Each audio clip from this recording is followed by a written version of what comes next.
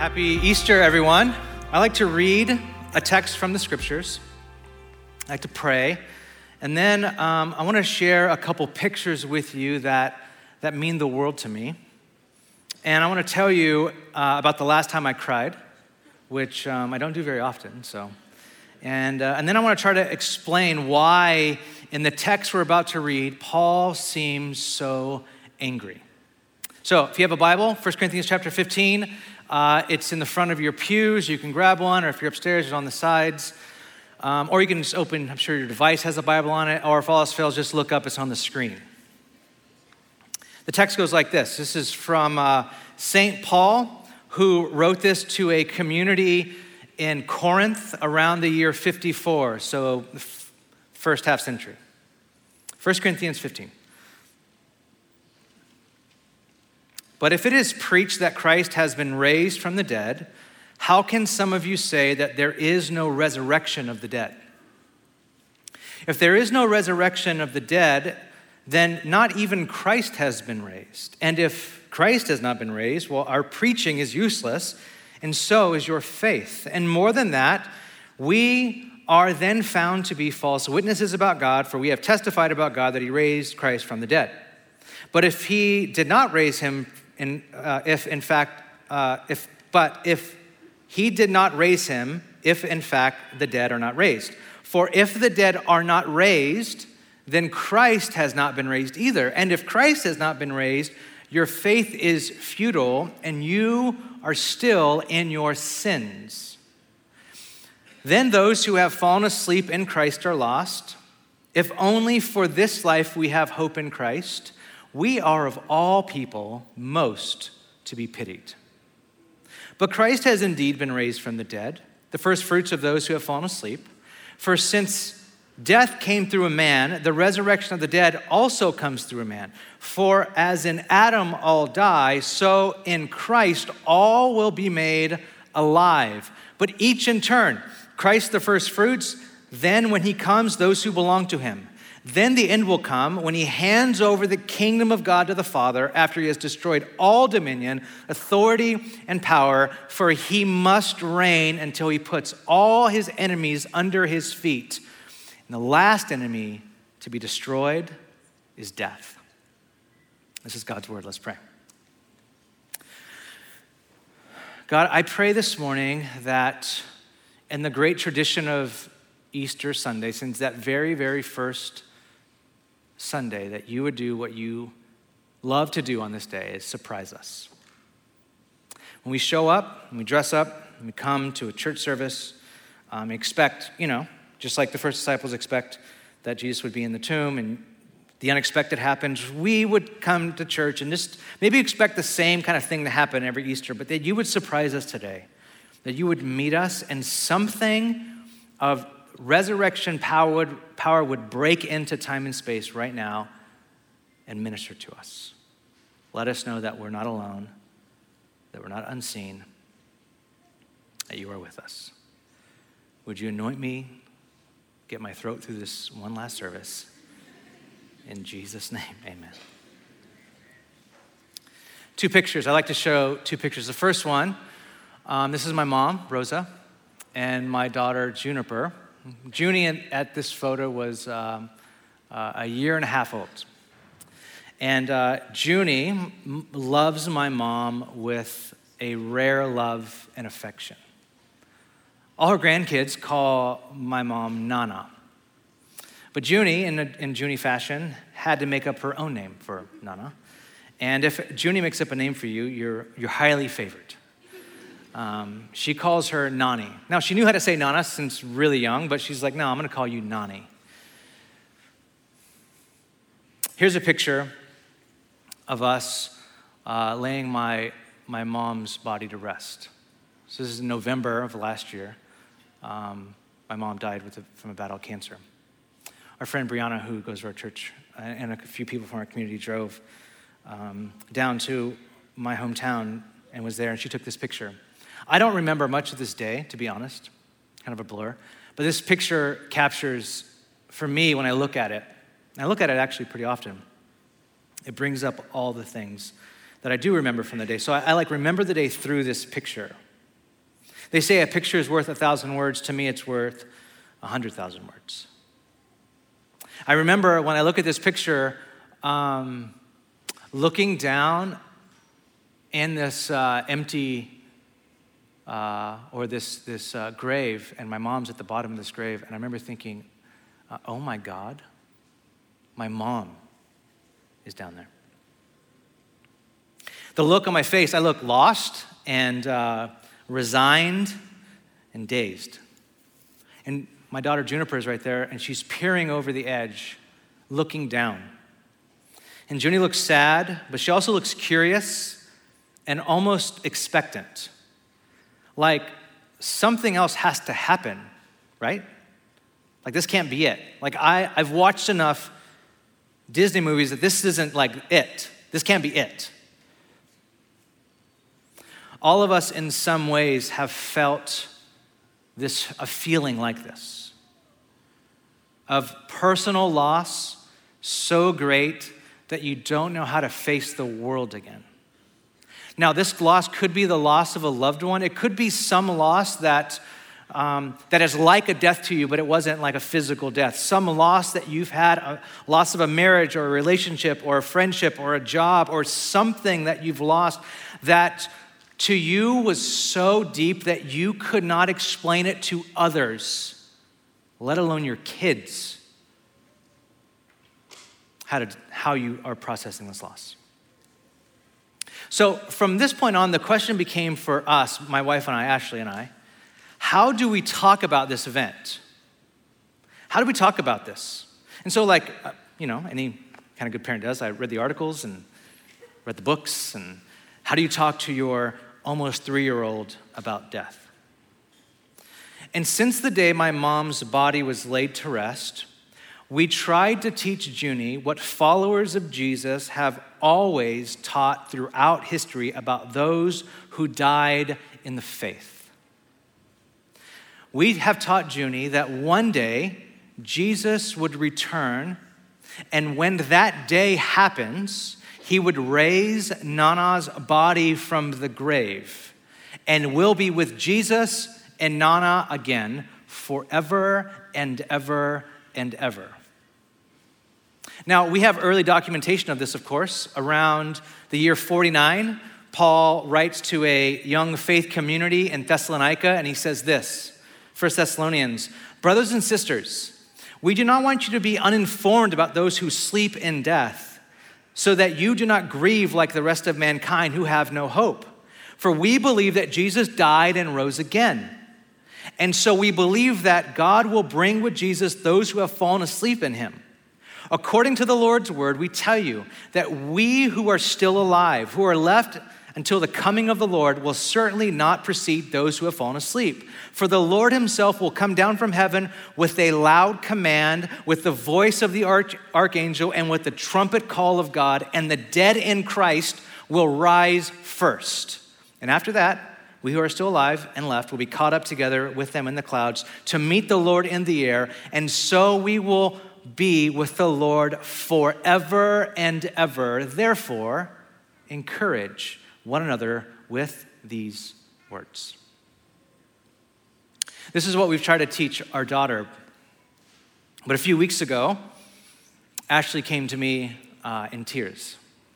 I had just, I would think I was drying dishes or something like that, and Ash just finished putting our daughter to bed. She comes in the kitchen with like sobbing, like tears in her face, and she's trying to hold together but wasn't doing a good job. And I looked at her and I'm like, "What's wrong? What happened? What's going on?" And she said that Junie keeps telling her that Nana is coming back soon and that Jesus would raise her from the grave. Actually, Junie just started preschool, and they do like preschool yearbooks, and they all get a page and they get interviewed. And this is Junie's page in her yearbook. And they interviewed her, and this is how it ends. "My special wish is for Nani to come back." So Ash stood in our kitchen as hot tears rolled down her cheek, and she was afraid of what this was doing to Junie. This thing that we've been telling her, that Nani's gonna come back with Jesus. She feared the longer Junie waited, the likelihood of Nana not coming back could really hurt her trust in Jesus. What if she has like this Santa Claus moment when she stops believing in anything? Why couldn't we just repeat the Christian cliche? What all the books basically say to do is that she died and went to heaven and she's in a happier place than here, and that heaven needed another angel, and that she's smiling down on us from above. Why can't we just do that kind of stuff? And so there's a decision to make. How are we going to talk about this? And are we making this huge mistake in telling our daughter this? Now, a little about my wife. She lost her own dad in a car accident almost 5 years ago. She knows all too well that no matter how many times she has the instinct to pick up the phone and call her dad, or no matter how many times she thinks she sees his face in the crowd or hears his voice, he's not just going to randomly come back. Now, I want to teach you a phrase. And as a communicator, it's probably not the best thing to do to teach a very technical phrase on Easter Sunday, but I'm going to do it anyways. Because this phrase will help you unlock what Paul is getting at in 1 Corinthians 15. And the phrase is this: eschatological hope. Now, I know you want to say it. Go ahead and say it out loud. Eschatological hope. Just throw that around at brunch today, and you'll be all right. The idea of eschatological hope goes something like this. Most times, our past pushes us into our future. So the things that have happened to us, our past hurts, our losses, our failures, our mistakes, our regrets, our traumas, these things push us into our future from behind. They're driving our future, these things that have happened to us. Like the energy that moves us into our future is this energy from the past, from what we've done and what has happened to us. Recently, for like the last few years, I started battling on and off with depression. And it's not a COVID thing, and it's not a part of my story historically. I just started like a few years ago, and depression for me manifests when my past doesn't as much drag me down as much as it tries to push me from behind, using my past experience to guide my future. Like when I look into my future, all I see is my past pushing me with things like, people will always leave. You're all alone in this world. You have to figure this out alone. It's all on you. And of course, this is some family of origin stuff, but some of it is from experience, from hurts, from failures, traumas that I've actually lived in my adult life. And the way that I experience depression, the way I'd experience it, is that I dig my heels in. I no longer want to be pushed by my past. I don't want to carry on to my future, so I stay put. I get stuck. I sulk. I go dark. I'm too afraid to move forward. And it drives me into a mild depression. I say mild because I'm sure my depression, the way it manifests, is mild compared to some others in this room. Now, many of us live this way. You might not deal with depression per se, but you know exactly how this feels, where your past pushes you into your future.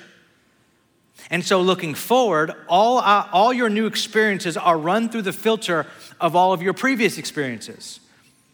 So when you move into your future, things like, these people will probably leave me too. Or this relationship will probably end like the last one. Or this church will be like all the other churches. Or I'll probably screw this new opportunity up as well. Or parents and grandparents don't come back. And this can be the very opposite of hope. This is why some of us feel hopeless. We are being pushed by our past into our future. This reminds me of a quote by the late Eugene Peterson, where he says that most of what we do when we look into our future isn't hope, it's more like planning.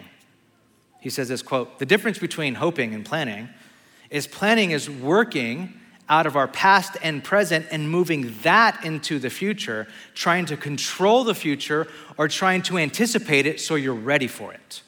And so you're like, how did this happen to me in the past? That's probably what's gonna happen again. How do I guard myself from it, protect myself from it, go around that thing?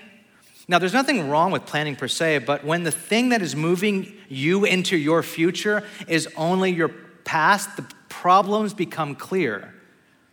The problem is our past is littered with loss and hurt and broken promises and disappointments. Like, how in the world am I going to get to a true and better future when my past is pushing me into it? Now, and here's the word. Here's the phrase, eschatological hope. Eschatological hope is the idea that it's actually God's good future that is pulling us into itself. We're not being pushed by our past. We're being pulled into a good and better future by God's promises, God's reality.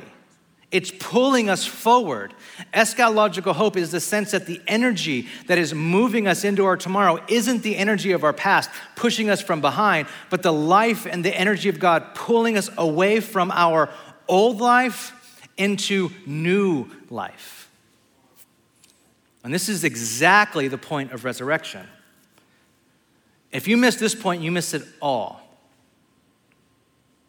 Now, there's a difficulty I face every year after year of teaching on Easter Sunday, though it is a great honor to teach on Easter Sunday. Believe me, it is a great honor. But it also can be a pain in the butt because most times we show up to Easter Sunday and we look into the empty tomb again and we say, cool.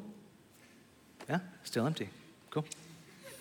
And then we sing some songs, and then we eat some brunch, and then we leave, like unchanged. Leave without ever realizing what the resurrection means for our lives today. Now, some of us play along really good. We dress up, we sing, we clap, we smile, we say in response to He is risen, we say, He is risen indeed. We do the thing, but deep down we don't really get it. We're in that phase at home where Ash spells out words in code so Junie doesn't know what she's saying. Like Nomovie or something like that. Now, this usually works great, but the problem is I grew up right before the hooked on phonics thing, where I'm like a sight memory reader. So she'll start spelling a word, and I'm like, I should know this word. I'm sure this word's in the room. And I just play along. I'm like, yeah, okay. And then I'm like thinking, and she's looking, and I'm like thinking about what the word spells. Or sometimes I just give up and I spell the word in the air. With one eye, oh, that's the word right there. And Ashley's like, no movie. No, that's what I'm trying to say, no movie. Now, most of the time I just play along. I act like I know what she's saying, but I really don't. Now that's like some of us on Easter. We play along, but we really don't understand this stuff. We don't really know what's the big deal going on here. Why do we show up to this thing? Now, let me try to break down for you the significance of the resurrection of Jesus Christ. What the resurrection does and what we're supposed to let it do is pull us forward into God's new reality. We're supposed to allow it to this is why Paul uses the term first fruits. Jesus is like the first bud on what feels like an eternal winter to tell you that spring is coming. And that bud should pull us forward into there is spring that's coming. This is not an eternal winter. If you've ever grown up or you ever lived in Boston or the Midwest, I haven't, but I've heard it's bad.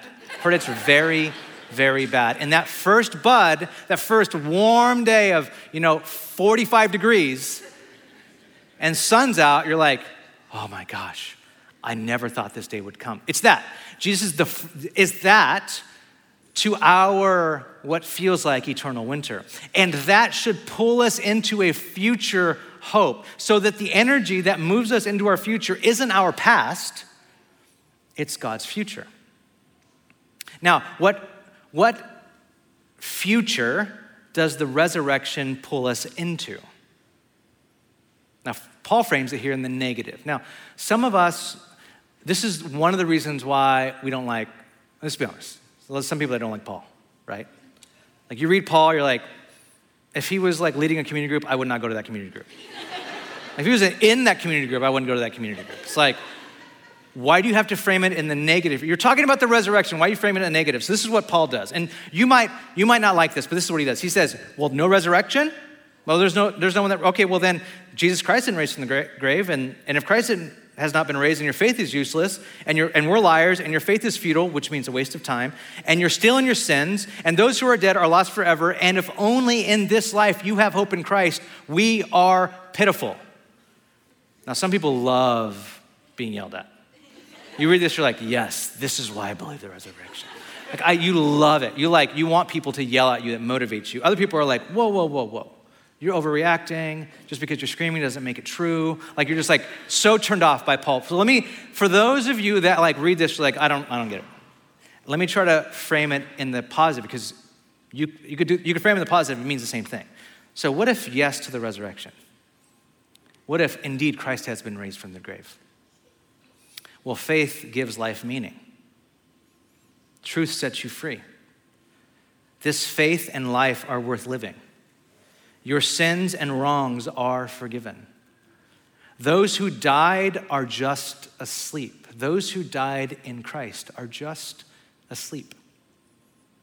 There is hope in Christ, this life and forever.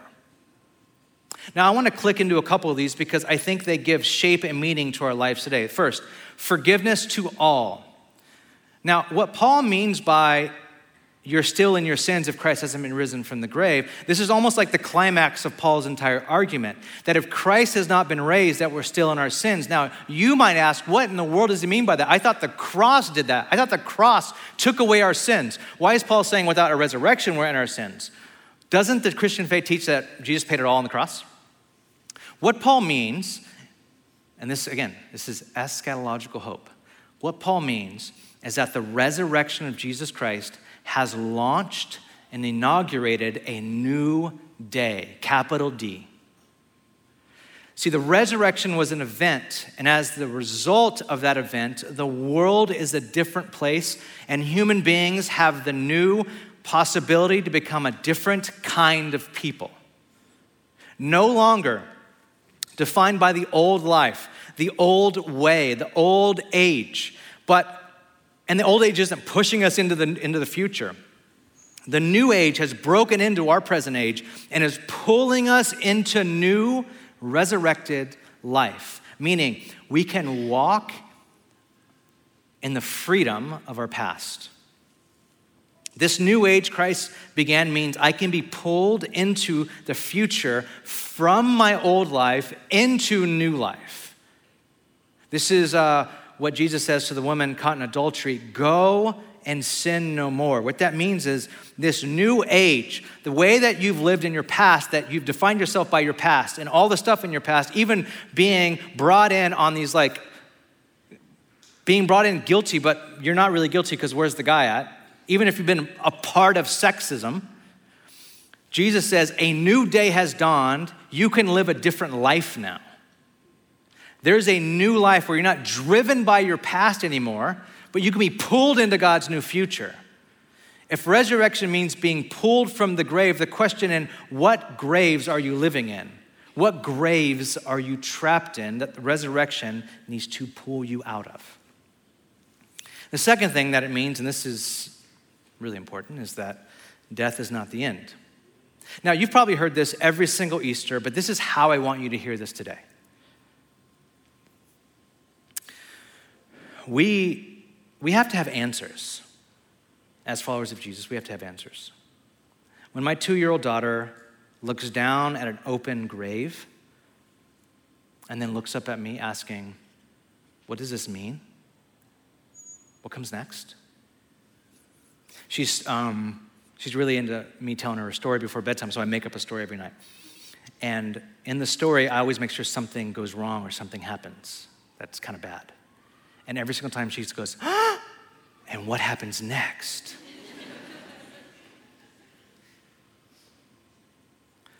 When we look into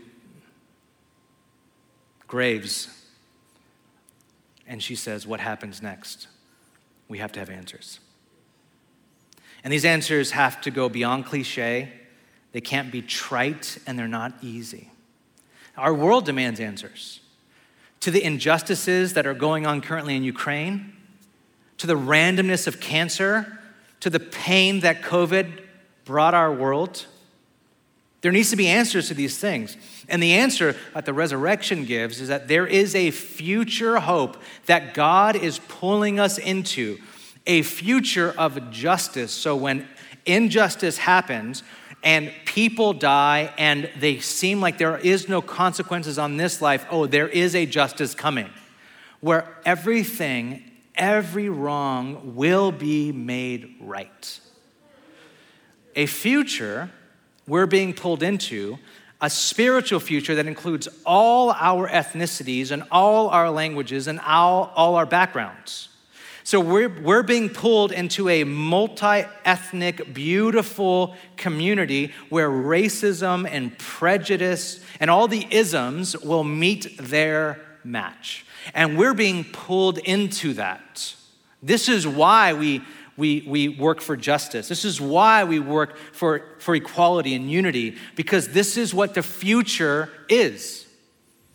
There's a future coming that we're being pulled into, that those who have died will be reunited with us. You notice that Paul uses the metaphor of sleep. He says, those who sleep in death, both times, 1 Corinthians and 1 Thessalonians, those who sleep in death. Why does the church use the sleep metaphor when talking about death? Well, it means that those who had a really hard go of this life, through that time, pain and suffering for the gospel, and our time and where we live, it might not be that today, but maybe be like something like the pain of chemo and cancer, chronic pain, deep depression, all while trying to remain faithful to Christ. The reason why we use sleep is that all of them will get the promise of rest. This world is weary. You can rest now. And most importantly, sleep contains within itself the very promise of awakening to a new day. These lives that we put in the ground will awaken to a new day. The last time I cried, and I don't cry that much up until very recently, and it seems that I always cry when I'm watching animated films with my daughter. This time it was Sing 2. Have you seen Sing 2? Sing 2. You will watch Sing 2 today, I promise you. Sing 2. So it's pretty much the whole cast from Sing 1. Of course, you've seen Sing 1. But there's a new cast member. That's a lion. His name is Clay Calloway, who is Bono from U2. If you don't know who U2 is, if you're under 30, ask your parents. But they're insane. And in this animated film, Bono, who's this lion, is a mega rock star that has fallen off the planet. No, he no longer sings. He no longer makes music. He is away from the public eye. No one has heard from him. And you find out as you're watching this that it's because the death of his wife has ruined him. And he's imprisoned himself. Literally, gate around his house, locked in his house, no one allowed in, which is a metaphor for what he's done in his soul. He's stuck. He's locked himself in. Now, the porcupine in the movie Ash, played by Scarlett Johansson, goes to find him and somehow convinces him to do one more concert. So almost the end of the movie happens and the concert's is going on, and they're backstage, about to walk through the tunnel to hit the main stage, and he can't go through with it. Bono, the lion, Clay Calloway, he's just there, he's stuck, can't move. And he looks at Scarlett Johansson's character, he's like, I can't do it. And Scarlett Johansson's character decides to go out anyway. So she goes out to the center of the stage, and she starts to sing one of his songs. And this is where reality and animation kind of blend, because it's one of Bono's songs. And she starts to sing it, And then when she gets to the chorus, the whole audience starts to sing it. And Bono's in the backstage, and he hears everyone singing a song. And he starts to look up. And then there's like a vision next to him of his future glory wife standing next to him. Here's a picture of it. I had to take this picture with my iPhone of my laptop because Apple will not let me take a screenshot of a movie I own. So if you can fix that, someone, please fix that. So, future glory wife stands next to him. And in the scene, it's almost as if the wife is saying, it's okay, you can live. And so he decides that he can keep going forward and live. And so he walks out on the stage. And the song that they're singing is the U2 song, I Still Haven't Found What I'm Looking For. And so as he walks on the stage, he has a guitar and he plays the famous, like, The Edge riff on the guitar. And everyone, as soon as that riff hits, everyone just goes nuts in the audience. And I'm like sitting there going, I'm like freaking out. And he walks out on stage, and as he comes through the tunnel, the crowd goes wild. And though the song just started, the director of the movie, or the producers, or someone decided, let's have Bono come out of the tunnel singing the third verse of the song. And so Bono comes out and he starts to sing, I believe in the kingdom come. Then all the colors will bleed into one. But yes, I'm still running. He comes out singing about the kingdom of God that will come and make everything right. And everything will bleed into unity. And then just so you know that he's not singing about his wife or even the audience, that he's singing about something different, him and Scarlett Johansson in harmony sing the next part where they both sing in the movie,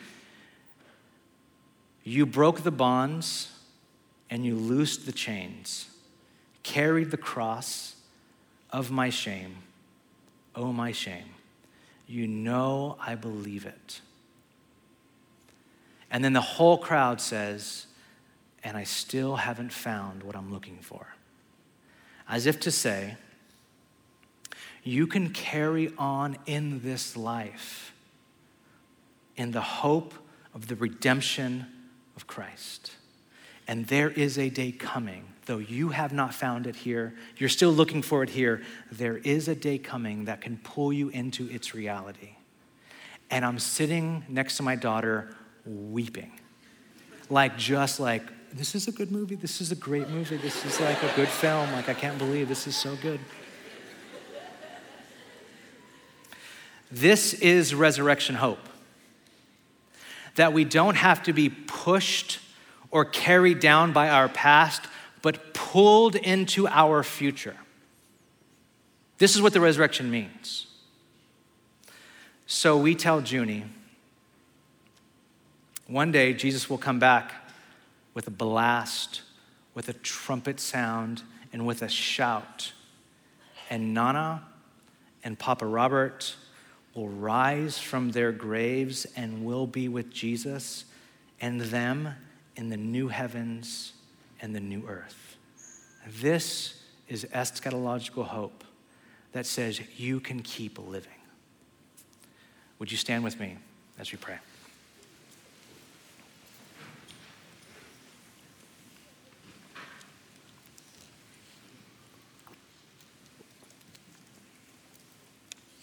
God, I imagine that